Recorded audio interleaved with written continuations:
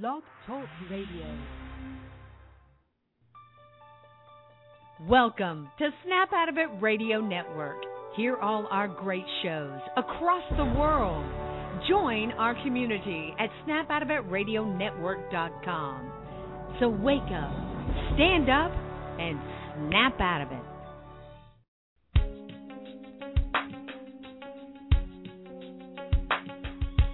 Empowered Love with author, self-mastery coach, and relationship expert Melanie Tanya Evans. Take back your power, heal your soul, and set yourself free. Free through Empowered Love. And now your host of Empowered Love, Melanie Tanya Evans. Hi everyone, I'm Mel and welcome to another Empowered Love radio show. So welcome to all the listeners and all the friends from all over the world that tune into these shows. And today is another Thriver show. And I have a lovely lady, Neringa, for this Thriver show. And I think a few of you will be able to relate or be quite inspired from this show because Neringa, unlike a lot of the other Thrivers, is not a narpaholic. And what I mean by that is that she's not a lady that has worked NARP and actually didn't need to. But we're going to unfold this story and you're going to learn about Neringa's story, her narcissistic experience and what she's been through and where she is at now. And to get this started, I'm going to introduce Neringa. So, hello Neringa, and thank you so much for coming on and being a Thriver. Hi, Mel. Thank you very much. It's a real pleasure being here. Beautiful. So, Neringa, we're going to get started about your story. So, because your relationship was a long-term marriage to a narcissist, so can we start off by you telling the listeners about how you met and how you formed a relationship with him? Oh, of course. I remember the first time I met the narc. It was the summer of 1980, and I was in between my junior and senior years of college, and I was still living with my parents at the time. And it was during that time, during the summer, when I was home from school, that I received a letter, and that letter was an invitation to play Dungeons and Dragons, and it was from the husband of the sister of an ex-boyfriend.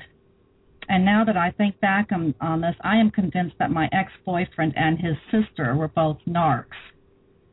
And because I have read and adored Tolkien's Lord of the Rings, I was more than excited to be participating in a D&D campaign.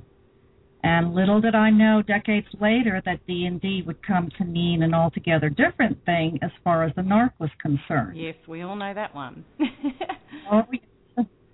Anyhow, when I got to the apartment, I immediately saw that the narc was the polar opposite of his brother. He looked much younger than his brother, even though he was about a couple of years older. He was clean cut, not really my kind of type. But he was a good-looking fellow, and he appeared to be a fun and clever guy. And so anyhow, when it came to Dungeons and Dragons, the narc wasn't a player. He was the dungeon master. And it was the dungeon master's role to serve as a game referee. That is, to control all aspects of the game, except for the action of the player characters. And it was also his role to describe to the other players what they see and hear. And really, what an ideal role for the narc, to be in total control of the player's universe. As the summer continued, I would look forward to the Friday nights when we all gathered together at the narc's brother's apartment to play D&D.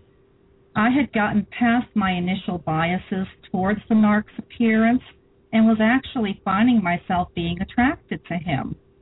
And while spending the night playing D&D, the narc and I would find ourselves flirting with each other. And one weekend that summer, he was going to visit his childhood friend and that friend's wife in a seaside town, which was about 2 hours up the coast. he was bringing his brother and sister-in-law with him, and he asked me to join them. So, of course, I said, yeah. So, never mind it being a double date. This was going to be a triple date. And, boy, what a magical time I had. When the narc brought me back to my parents' house at 4 a.m, I was floating on air. I don't even think I felt my feet touching the driveway as I walked to the back door to let myself in. And you would think that with my coming home at 4 a.m. that I would have slept until noon, but it was Sunday, and with my parents being staunch old-world Roman Catholics, there was no way they were going to allow me to sleep through church. So about 5.5 hours later, I was up and walking to church. And while I was walking to church, I was reflecting on that magical day before, when all of a sudden I froze in my tracks with a realization that crossed my mind. Before that, I had experienced 2 dysfunctional relationships where I found myself being absorbed into my boyfriend's personalities. And I was finally enjoying what it felt like to be independent and getting to know myself better. And reflecting back on the day before and seeing the direction where this could be heading, I panicked. And I was afraid that if I allowed this magical time with a narc to follow its assumed natural course, that I was going to lose my independence and have my personality become enmeshed in his. And I didn't know what to do.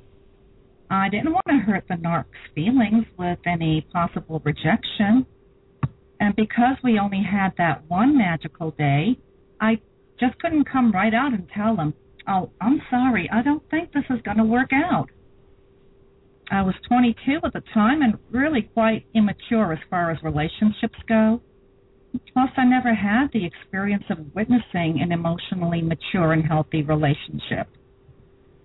So what I did is I decided to start skipping the Friday D&D nights altogether. Shortly after I received a letter from the narc's sister-in-law.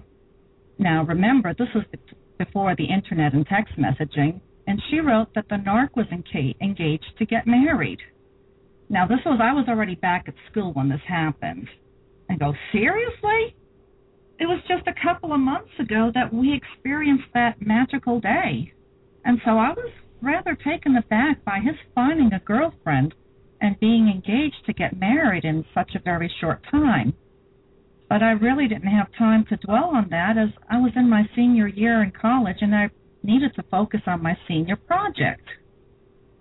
And, and that went along, and then in the middle of May, I got a greeting card from him, and it was one of these combination birthday and graduation greeting cards, because my birthday was actually the day before my college graduation.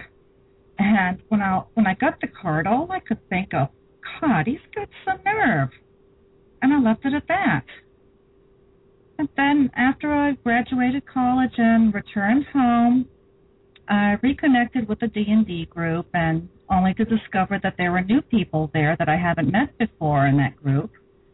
And that wasn't all that I discovered. Apparently, the narc was no longer engaged. And supposedly, according to him, his fiancée had a nervous breakdown and returned the engagement ring through the mail. And knowing what I know now about narcs, that probably didn't even come close to what actually happened. So after that discovery, let the mind games begin. And having discovered that the narc was once again single, my interest in him was rekindled, along with the fear from the year before when I didn't want to lose my independence and have my personality absorbed in his. I should have heeded that red flag and just left things at that, but I didn't. So that whole summer was spent struggling with my ambivalence concerning the narc. So by the time I did eventually start dating him, I played such a tune on my own head that it really didn't take much for him to pick up where I left off. So when did the red flags, because you mentioned, I mean, that obviously was a massive red flag, and it's very, very consistent of narcissists that they move on, secure supply, and they enmesh, and they get engaged, or they do all sorts of things incredibly quickly. You know, healthy, mature people just don't do that. Massive red flag. But we didn't know, and we didn't realise. But when did the red flags really start presenting? Well, it was by the end of August when I moved into an economically depressed seaside town that was 45 minutes from my parents' house, and I moved there just to be closer to the NARC, who lived 15 minutes away. For the first year there, I shared an apartment with 3 other people who were my fellow Dungeons and Dragons players. And after there was some friction with the roommates, I had to find a place of my own. And what happened is that the NARC wound up falsely accusing me of issuing him an ultimatum to choose between him and his friends. And that's something I never did. I don't do ultimatums. And no amount of protesting this false statement made any difference. He just held on to that false belief, like so many of his other false beliefs, with pitbull tenacity. Meanwhile, at around the same time, my father suffered another heart attack and needed to be hospitalized. As with his first heart attack hospitalization, my father did not give his cardiologist permission to share his medical information with the family, much to our great frustration. So with his most current hospitalization, there was information that we felt his cardiologist should know. However, the cardiologist would not even listen to us. Desperate, my mother asked the NARC if he could help out, and he agreed. He said that he called my father's cardiologist and ran into the same roadblocks that my family ran into. And so his suggestion was to have my mother have my father declared mentally incompetent. I mean, you can imagine the shock and panic this created for my mother, my sister, and me. This was not the route my mother wanted to take. Being an immigrant and not having the best command of the English language and familiarity with the culture, this took her way outside her comfort zone. As such, the NARC's suggestion was something that she just did not feel comfortable she was going to follow through on, and she put her foot down and said, no, I'm not doing this. Now, most people would have accepted that this was the family's decision and let it go at that, but not the NARC. He was highly insulted and incensed. What he saw was that my mother asked for his help, and that when help was offered, she stabbed him in the back by rejecting his help. In fact, he festered on that thought for several years and just wouldn't let go of that injury. And that was another red flag that I disregarded. More red flags kept popping up. You know, some of them were large, some of them were small. And while the NARC was working during the week, he participated in a gymnastic troupe on the weekends. I remember being alone with him in the gymnastic studio one day. He was moody and upset about something. I don't even remember what it was, but I do remember looking at him as he sat on the floor, and I remembered watching the transformations coming over his face. I don't think that what I was seeing was his actual physical face, but it was more of an energy that was superimposed over his face. It was an ugly energy, and I remember being repulsed by it. That ugliness that I saw was such a sharp contrast to the person that I was infatuated with. I didn't know that at the time what I was experiencing was cognitive dissonance, and I also didn't recognize it as another red flag warning me to stay away from the NARC. I was too wrapped under his spell to acknowledge that there was anything wrong with this person, especially when he was so good and attentive to me. Not only was he a caring person, he was devastatingly intelligent. In fact, I never, ever before encountered a person with such amazing intelligence. Also, I was afraid of being alone. I was 24 years old at the time, and that was the same age that my sister had already married. And I was thinking, am I going to be alone for the rest of my life? Also, there was another strong motivation for remaining with the narc. He came from a well-to-do family who lived right on the waterfront in a private and desirable neighborhood. His parents owned their own business where he worked as an engineer, and that's a high-paying career. And coming from a poor family, I saw the narc as my ticket out of poverty. I admit it was not very high-minded of me, but I hope that my deep feelings for him would have more than made up for my suspect agenda. And finally, when we did get engaged the year after, there were no flowers or romantic dinner. His proposal was basically telling me, get in the car, and he drove us to a jewelry store where he had me pick out a ring. There was absolutely no tenderness involved in selecting the engagement ring. And much later on, I learned that this engagement in his head was another false accusation. He was convinced that I gave him another ultimatum, to either put a ring on my finger or say goodbye. Yeah, that's incredible, isn't it?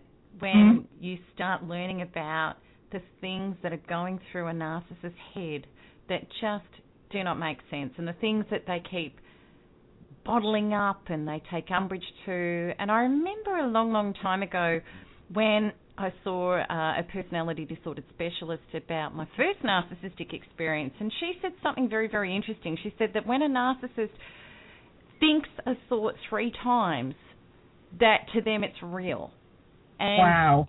I know, it's frightening because you just cannot fathom how the mind works and believes things like that. It's just incredible. So at this point, yeah, there's definitely red flags, absolutely. So, and we all know that in narcissistic relationships, when the cracks start appearing, they get worse and worse and worse. So what were the worst parts of the relationship at this point? Well, at this point, there was a pattern of accusing me of making ultimatums which never existed. These ultimatums didn't even cross my mind. He would ascribe to me behaviors and intentions that were utter fantasies, and when we would have a heated discussion, he would turn his back and walk away whenever I would ask him a question. And this, of course, would get me really upset, as I was raised that when somebody asked you a question, the polite and considerate thing is to answer it. I can relate to that hugely, absolutely, with both narcissists, that it's just mind-boggling how they will not, they completely refuse to answer a simple, direct question, definitely.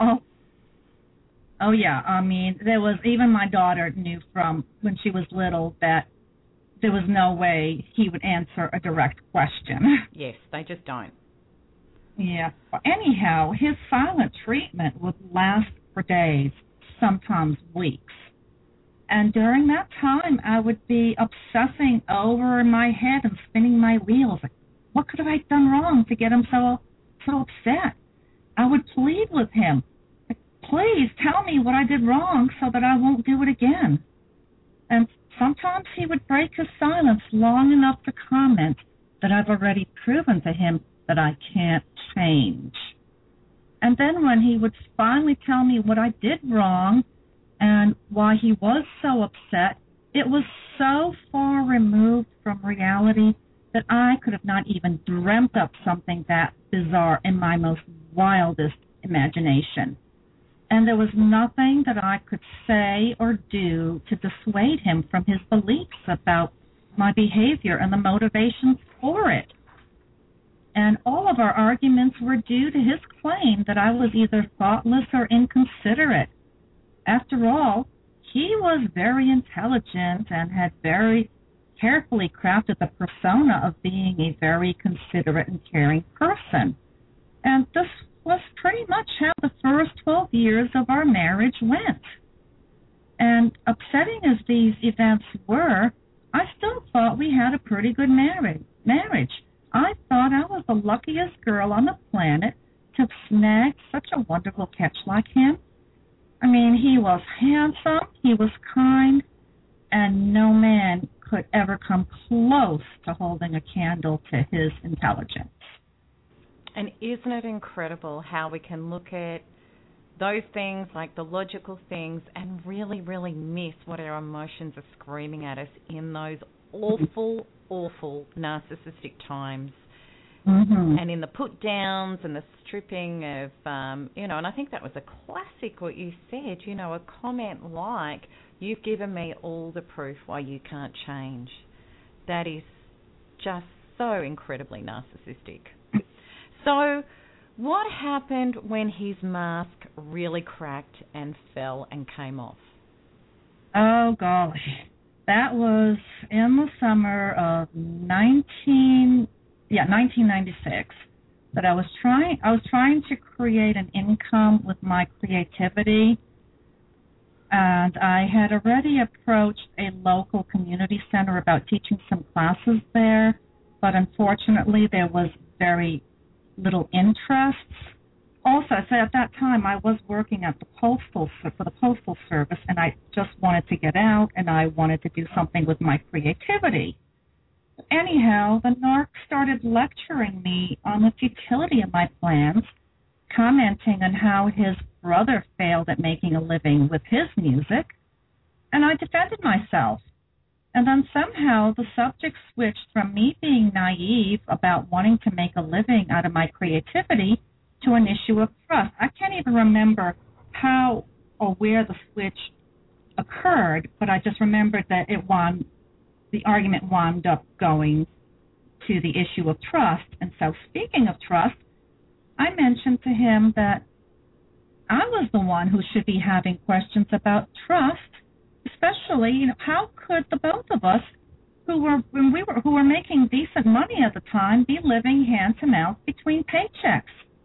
We had been married for 12 years, and he still could not bring himself to allow me to participate in family finances. So he just turned his back and went downstairs. And having seen the scenario play through several times over, I did something different. I turned around and went into my room, which at this point he had vacated some time ago after a fight we had, because that was his way of getting back at me, is to move out of the bedroom. But anyhow, I went back to my bedroom, and I was going to go through my closet to pull out clothes that I was going to donate to the Salvation Army. And while I was trying on the clothes to see which ones still fit and putting the ones that didn't fit into a pile on the bed, he walked into the room, and his face was red. He was shaking, and something told me that he was on a dangerous edge, that if he went over the edge, I could either wind up very seriously hurt or even dead. And I instinctively knew that I should not provoke him, and my mind was furiously racing on how not to provoke him.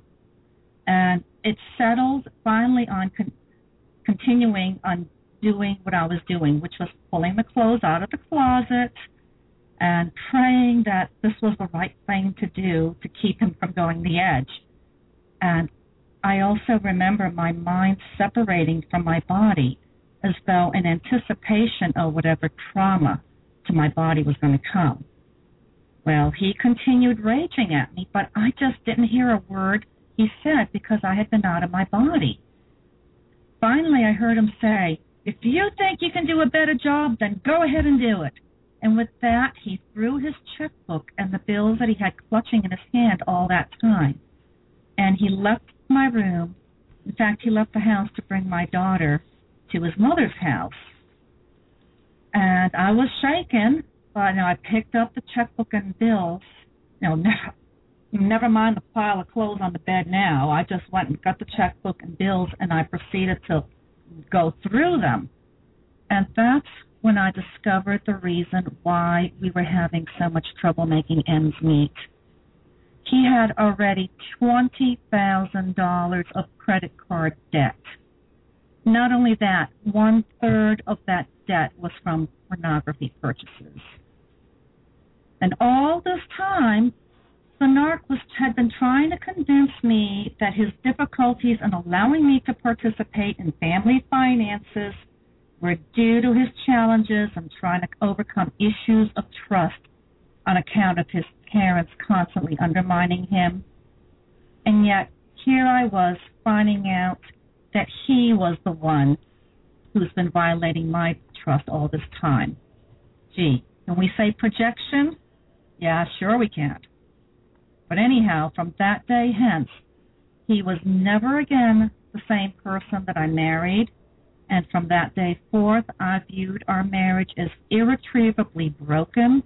I stopped loving my husband, and I could no longer bring myself to share my body with someone who had violated my trust. And the stress of discovering this massive debt that we were in, along with this backlash that I experienced, excuse me, I was stressed from this massive debt that we were in, and plus I was going through a lot of backlash from the higher-ups at my workplace because I spoke up against the unfairness and hostility that was directed towards a temporary employee, and all that stress was just enough to make me resign from my job. And in the 5 months from discovering the narc's financial abuse, our credit card debt jumped from $20,000 to $60,000. Wow, what a discovery after all that time. Incredible. Mm-hmm. And that's what happens when we start to realize the truth and we start to find out what's actually really been going on. It's really quite incredible. So when did you start understanding the parts of yourself that you needed to heal? Well, it was at this time that I recognized my own codependence. My father was an alcoholic, and those who have been raised in an alcoholic household understand the level of constant dysfunction that affects every family member. My father's alcoholism affected me in the manner that I vowed that I was not going to marry an alcoholic, and I didn't. The narc didn't drink alcohol, nor did he indulge in illegal drugs. But the more I learned about codependency, the more I realized that there is something about a codependent that gets picked up on an addictive person's radar. And that's one of the reasons why some individuals constantly find themselves repeating abusive relationships. And even though the narc wasn't an alcoholic, he had other addictions. As such, while I vowed never to marry an alcoholic, I didn't take into consideration other addictions. So, to help me with my own codependency issues, I started attending adult children of alcoholics meetings, and those meetings were a lifesaver. To see all those heads just nodding in agreement as I told my story was not only validating, it was empowering. It was liberating to finally learn that I was not the crazy one that I was led to believe by the narc. And with each meeting, I became more and more empowered. Of course, this did not sit well with the narc. He ramped up his psychological abuse with my increasing defiance, and I continued going to the meetings despite his snide remarks and his veiled innuendos. When I finally did stop going to the meetings, it was because I had noticed that there were some people there who were not interested in healing. All they wanted to do was to repeat the same war stories over and over. And it was at this point when I realized I've gotten all that I could get from out of that group. So before you realised he was a narcissist, Neringa, what did you think his issues were? Well, back in those days when I knew nothing about narcissistic personality disorder, I attributed his issues to his mental health issues, which were growing as the years went on. I mean, the list started off with severe depression, and then it finally included anhedonia, which is the inability to experience pleasure from activities that are usually found enjoyable. Then there was dysthymia, which is serious chronic depression. Then bipolar, which later on got downgraded to schizoaffective disorder. We also had obsessive-compulsive disorder, panic anxiety disorder, and agoraphobia. And also thrown into the mix was Asperger's, which I suspected he may have even coerced his doctor into diagnosing him with. And somewhere around 2003, the NARP had his first psychiatric hospitalization, and from that point on, there was a long parade of mental health professionals that just marched through his revolving door. Not a single one of them was successful in convincing the NARC that there was no magic pill, no magic cocktail. I mean, not a single one of these mental health providers was able to convince him that he needed to put forth an effort, whether it's doing homework or participating in cognitive behavioral therapy. He fired countless therapists due to their inability to help him. He either perceived them to be far less intelligent than him, so therefore they weren't capable of helping him, or he perceived them to be in cahoots with me. In fact, it seemed that whenever a therapist was getting close to the truth of the matter, that would be the time when he would fire that therapist. And I remember one such therapist who asked that I come in for a session with the NARC. Excuse me. And while we were in session, there were a couple of incidents where the NARC accused me of personally attacking him after I voiced my feelings.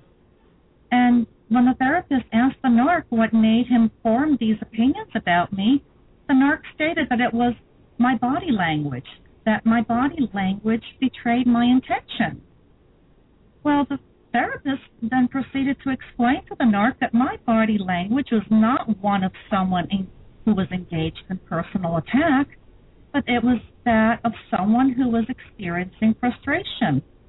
And with his explaining this to the NARC, I just exclaimed in relief, "Thank you. That's what I've been trying to tell him for the past 10 years. Needless to say, that therapist was fired right afterwards, and there was no follow-up appointment. He also attempted to do the same thing with a couples counselor that another therapist, that his therapist insisted that he go see with me. And he got very much put off that this couples counselor had some private sessions with me, even though he agreed to allow for her to have these private sessions with me. That's one of the really dead set red flags of a narcissist, is when they start actually saying your body language, your stance, the way you're crossing your arms, your tone. And that is so, so true. That is so true. It's out of complete frustration because of the twists and the turns and everything and the non-accountability. And, of course, you're getting frustrated. And then the narcissist will see that and use that as a weapon against you. That's an incredibly common narcissistic tactic. So, all right. So I think, when we look at these long-term relationships, of course I understand it, even though mine weren't long-term. But I know a lot of people, they can't really sort of understand why people stay for so long. We do. But can you explain your reasons for staying in the marriage for years? Oh, yes, of course. I mean, all those years with the NARC after his mask came off, they were stressful, But I stayed with him, giving him whatever help and support I could. And part of that was due to my parental conditioning that marriages until death do you part. It was my duty to stay with him in sickness and health, and for better or for worse. I mean, what kind of person would I be if I abandoned an obviously sick person? And plus, also, it was a cultural thing. No one in my family had gotten divorced. In fact, divorce among my people, my cult, would have been considered a scandal. However, when my daughter was about 9 years old, I had it. I went back to one of my old jobs so that I could start saving money to pay for a divorce. And it was that summer or the next when I did go to a lawyer and put down my retainer. I was feeling really good about it. I felt that even though the narc and I could not get along as husband and wife under the same roof, that we could still be very good friends. Now, after all, I've known people who were in similar situations, people who fought like crazy while they were married, but then became the best of friends after they divorced. And I was hopeful that it would be the same in my case. In fact, I was convinced that it would. And so after meeting with the lawyer, I announced that evening to the narc that I'd seen a lawyer and that I would be filing for divorce. And the narc was really calm, and he said, oh, he will let me have my divorce. But before I could feel any happiness or relief, he added that he is going to be petitioning for full custody of our daughter, even though he knew that the state that we lived in favored the mother. He said that he, in good conscience, as if a narc even has a conscience, could not allow me to have this divorce without his putting up a fight to be granted full custody of our daughter. I mean, talk about knocking the wind out of my sails. So when I asked him why was he doing this, why was he going for full custody, he said that our daughter was not safe with me. And when I asked him why he felt that way, he replied that he felt our daughter was not safe with me because I yelled at her. Geez, like what parent doesn't yell at their kids from time to time? But at the same time, there was a lot of fear of what the narc could do next. He was a respected professional whose parents were pillars of the community. He was very articulate, and he was very proud of his ability to always win an argument. And he was especially proud of his ability to play mind games and manipulate people. And unlike him, I didn't have such a resume and pedigree. I didn't have the support he did. I had far less emotional self-control back then. And just a little bit of butt pushing on his part would have been enough to have me fly off the handle. And so against the backdrop of his deliberate calmness, my crazy, shrieking banshee behavior would create quite a contrast. As such, I was very afraid of the damage the narc could do when we duked it out in court. I was afraid of losing my daughter. And there was also that fear that I would not be able to afford a contested divorce, especially when I could barely afford a no-fault divorce. In fact, I paid my lawyer his retainer with a credit card. And it was all these fears that just set me back to the lawyer with my tail between my legs to rescind my intention to get a divorce. And meanwhile, as the years passed, the abuse continued. As my daughter was getting older and more independent, his abuse was also extending to her. I mean, I alternated between fervently wishing him dead to praying hard that he would be made healthy and whole in his mind, body, and soul. awful. That must have been incredibly hard, having to put your tail between your legs. Awful. Okay. So when, Neringa, did you finally decide that enough is enough? Well, the final straw came last year when I had him involuntarily committed through a magistrate's warrant. And the ironic thing about that is that the behavioral unit that he was committed to was on the floor below where I worked. So I would see him from time to time with other patients when I went outside to either throw out the trash or sneak a cigarette. And each time he ignored me, well, which was no big deal because I ignored him as well. But while he was ignoring me, I could see him being Mr. Congeniality and chatting up a storm with the other patients, and they were just, eating it up and just being so friendly to him. He even had the doctors there convinced that he had Asperger's. However, my daughter and I suspected for years that he was using Asperger's as an excuse for his behavior. After all, how could someone with Asperger's lie with the ease that he lies? And how could someone with Asperger's maintain a high level of manipulation for a week, convincing the staff and the patients that he was something that he was not? And while he was at the behavioral health unit, he did not allow the medical personnel any contact with me. And it was only when I discovered that the power of attorney that he signed in 2003, I was able to talk to his doctors. Basically, I had to play the power of attorney card on them. And even then, I would wind up getting into arguments with the doctors because he had manipulated them into believing that he was an all-around great guy whose behaviors were appropriate for the situation he was in.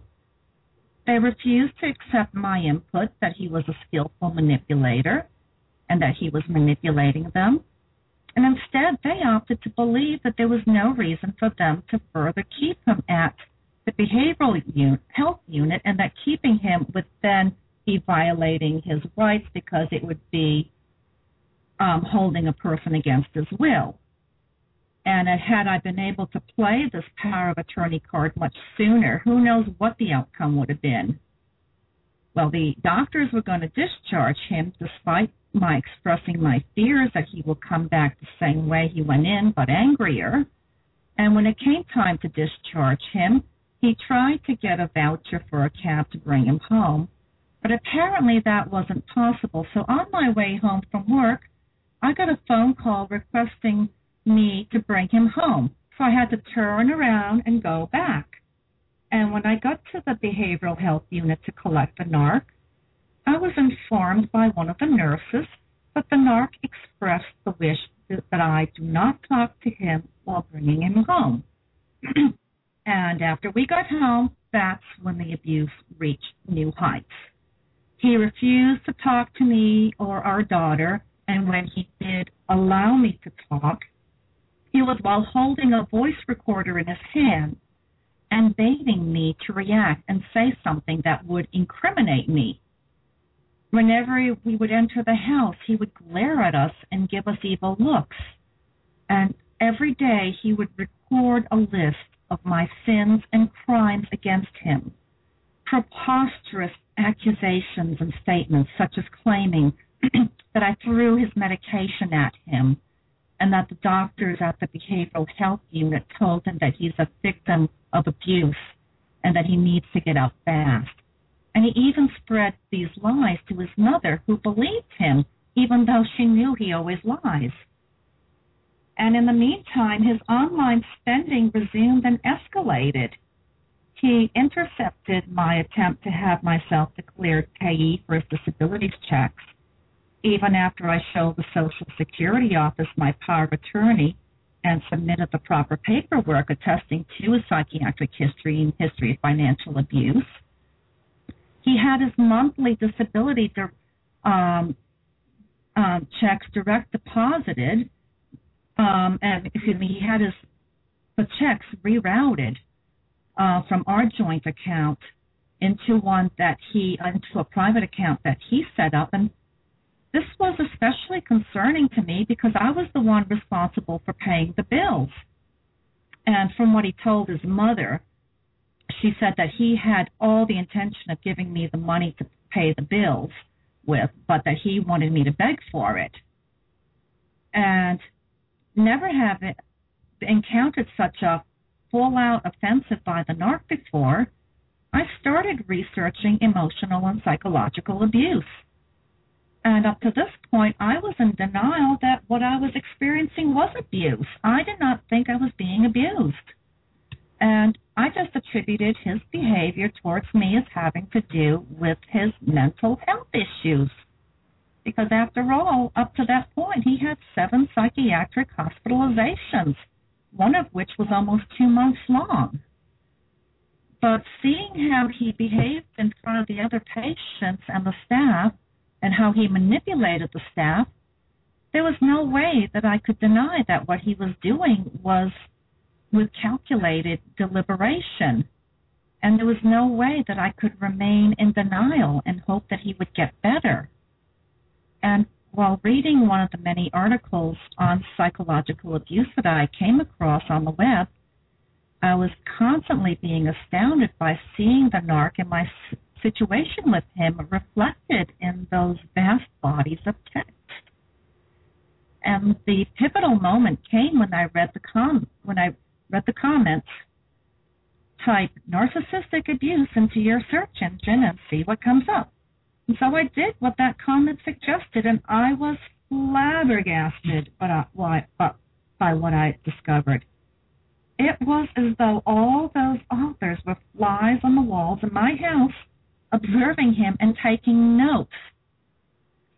And it was at that point where I decided that I most definitely have to get out of the situation, even though I didn't have the financial resources to pay for a divorce, and even though I was rejected by the legal aid societies in town for not being poor enough, I started taking steps anyhow. And those steps involved collecting bank statements and other documentation that proved his financial abuse. I was taking pictures of everything that he was writing in his list of my sins and crimes against him, as well as any notes that he wrote to me, which that was the only way he would communicate to me. And I would email those pictures to myself, which then I compiled into a chronological document. I printed up the emails I exchanged between him and his previous. I printed up the emails that I exchanged between his with his previous therapist, and in no time, I had a 3-inch thick binder filled with documentation. And even though I did not have the resources to finance a divorce, I made sure that I was ready when the time came. And I also found an old journal that went back 10 years, and I started reading it. It was like reading events that happened just the day before. And that further confirmed for me that the NARC never changed and is not going to change ever. And one of the other things my research led to me was the Narcissistic Abuse Recovery Central group. And that was like one of the most valuable resources that I'd come across, and that also led me to the Narcissistic Abuse Recovery Program. So, Neringa, your experience with the Narcissistic Abuse Recovery Program has not been like many other people's experience. So please share how NARP worked for you. Okay, I'm going to make a confession here. Unlike most folks in the NARP group, I've only used NARP a handful of times. And by saying this, I really don't mean to minimize the importance or power of NARP. I have already been doing the inner work for several years. As such, I've already come along a bit when I first discovered this group. But there were gaps that needed to be filled in order for me to make the shifts necessary for my healing. And that's where NARP came in for me. I already had the pieces, but I needed something to help make those pieces work.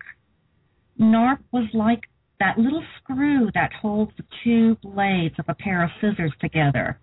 Without that little screw, those two blades are useless, no matter how strong the metal or how sharp the edges. And when I started working NARP, even on my occasional level, that is when things started happening. I mean, was it a coincidence that a few months after I started working NARP that I received a partial inheritance that enabled me to hire the best lawyer in town?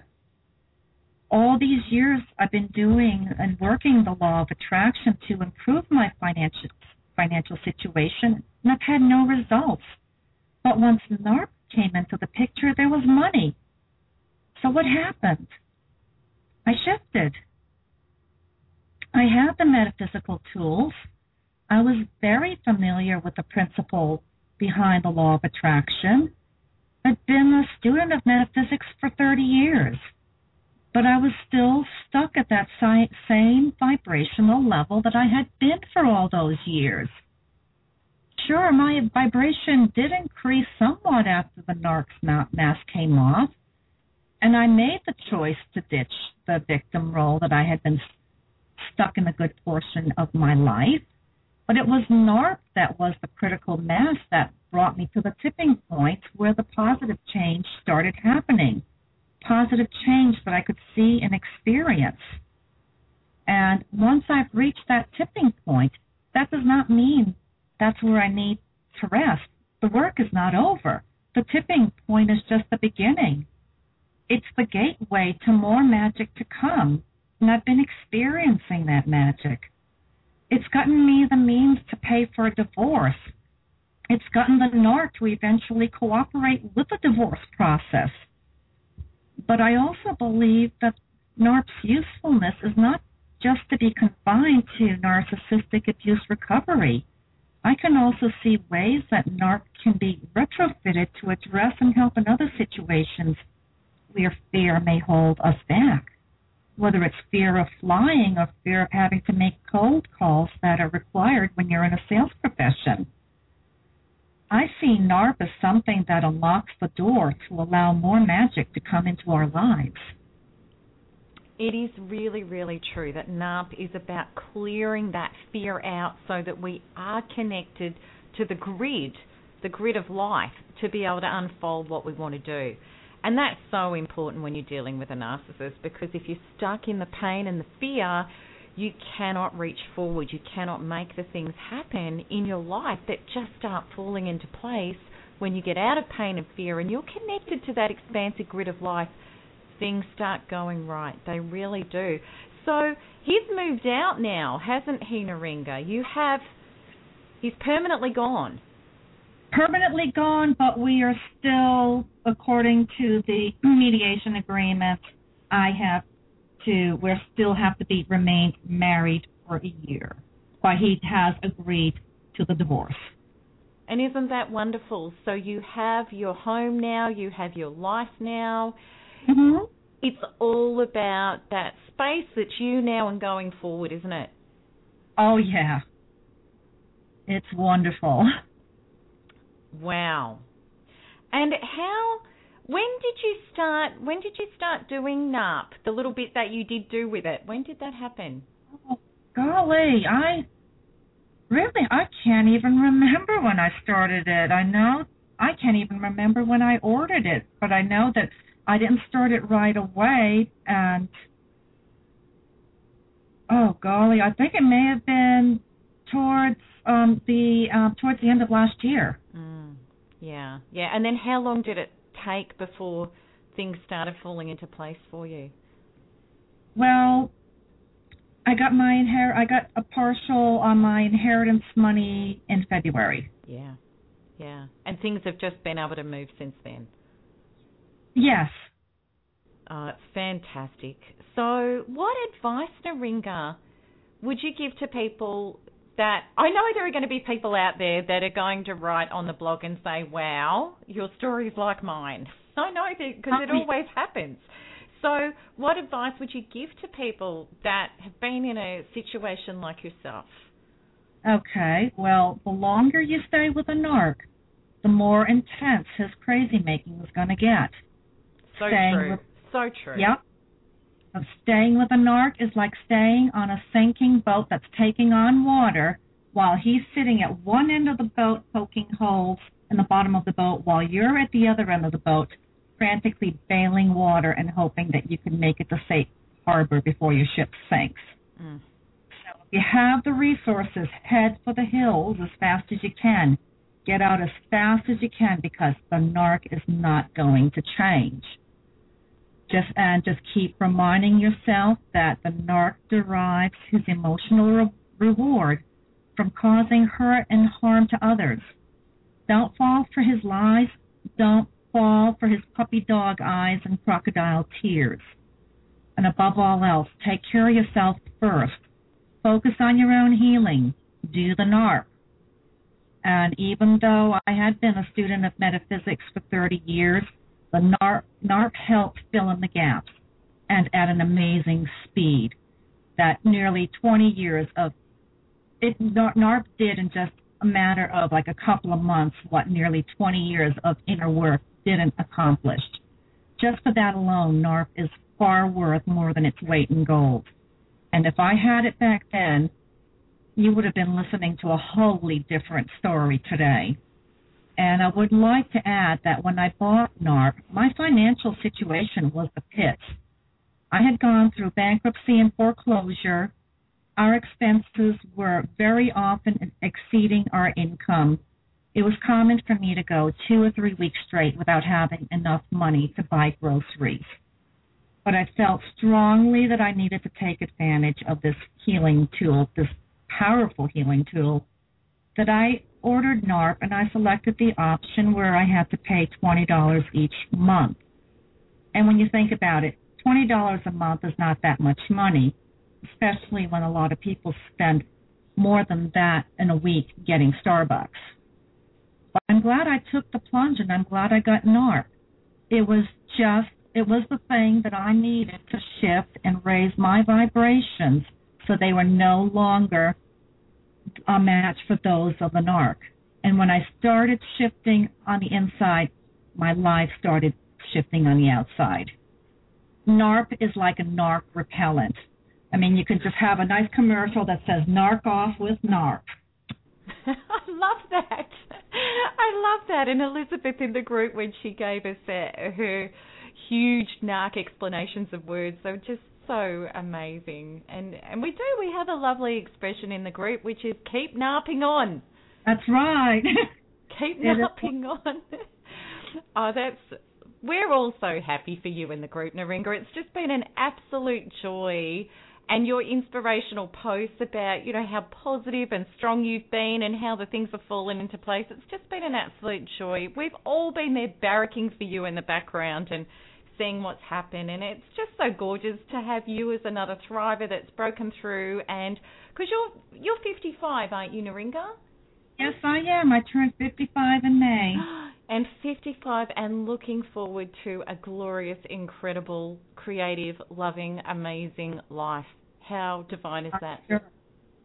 Oh, NARC-free life. That's divine. Absolutely. And it can be joy and creation from here. Yeah. It doesn't matter what age we line up. It doesn't matter what age we start. It doesn't matter. We get into the source and the system of life, and there's only now, and that's when we take off. And for anybody out there, don't worry about your age. Oh, no. It's just a number. Exactly. Thank you so much, Neringa, for coming on and being a thriver and sharing your incredible inspirational story. And so lots of love to you, Neringa. Thank you. Oh, thank you for having me. You're welcome. So everyone, I hope you enjoyed this show. And we'll be back with another Thriver show in a few weeks. And for those of you that are NARPing, keep NARPing on. Keep clearing out that fear and that pain so that you can align and you can open up to the magnificence and the abundance of Source and who you are. Because that is who you really are. That stuff is not your reality. Who you are is abundant and free and loving and loved. So thank you, everybody, for tuning in. And Neringa also, too. Actually, I hadn't asked Neringa, but I'm sure Neringa's fine with this. Neringa, are you okay to answer the comments on the blog for people? Yes, I will try to do my best. I mean, time has been a little bit of a challenge, but I will keep an eye out for it, and I will be happy to do my best to answer whatever questions folks may have. And I'm sure people will be understanding. They know you're a busy woman, and if you can't be there, Neringa, and people really need an answer, I can certainly jump in for you. So it's all perfect. Oh, thank you. So yeah, you're welcome. So that's it, everybody. Lots of love, and I'll see you next week. Bye-bye.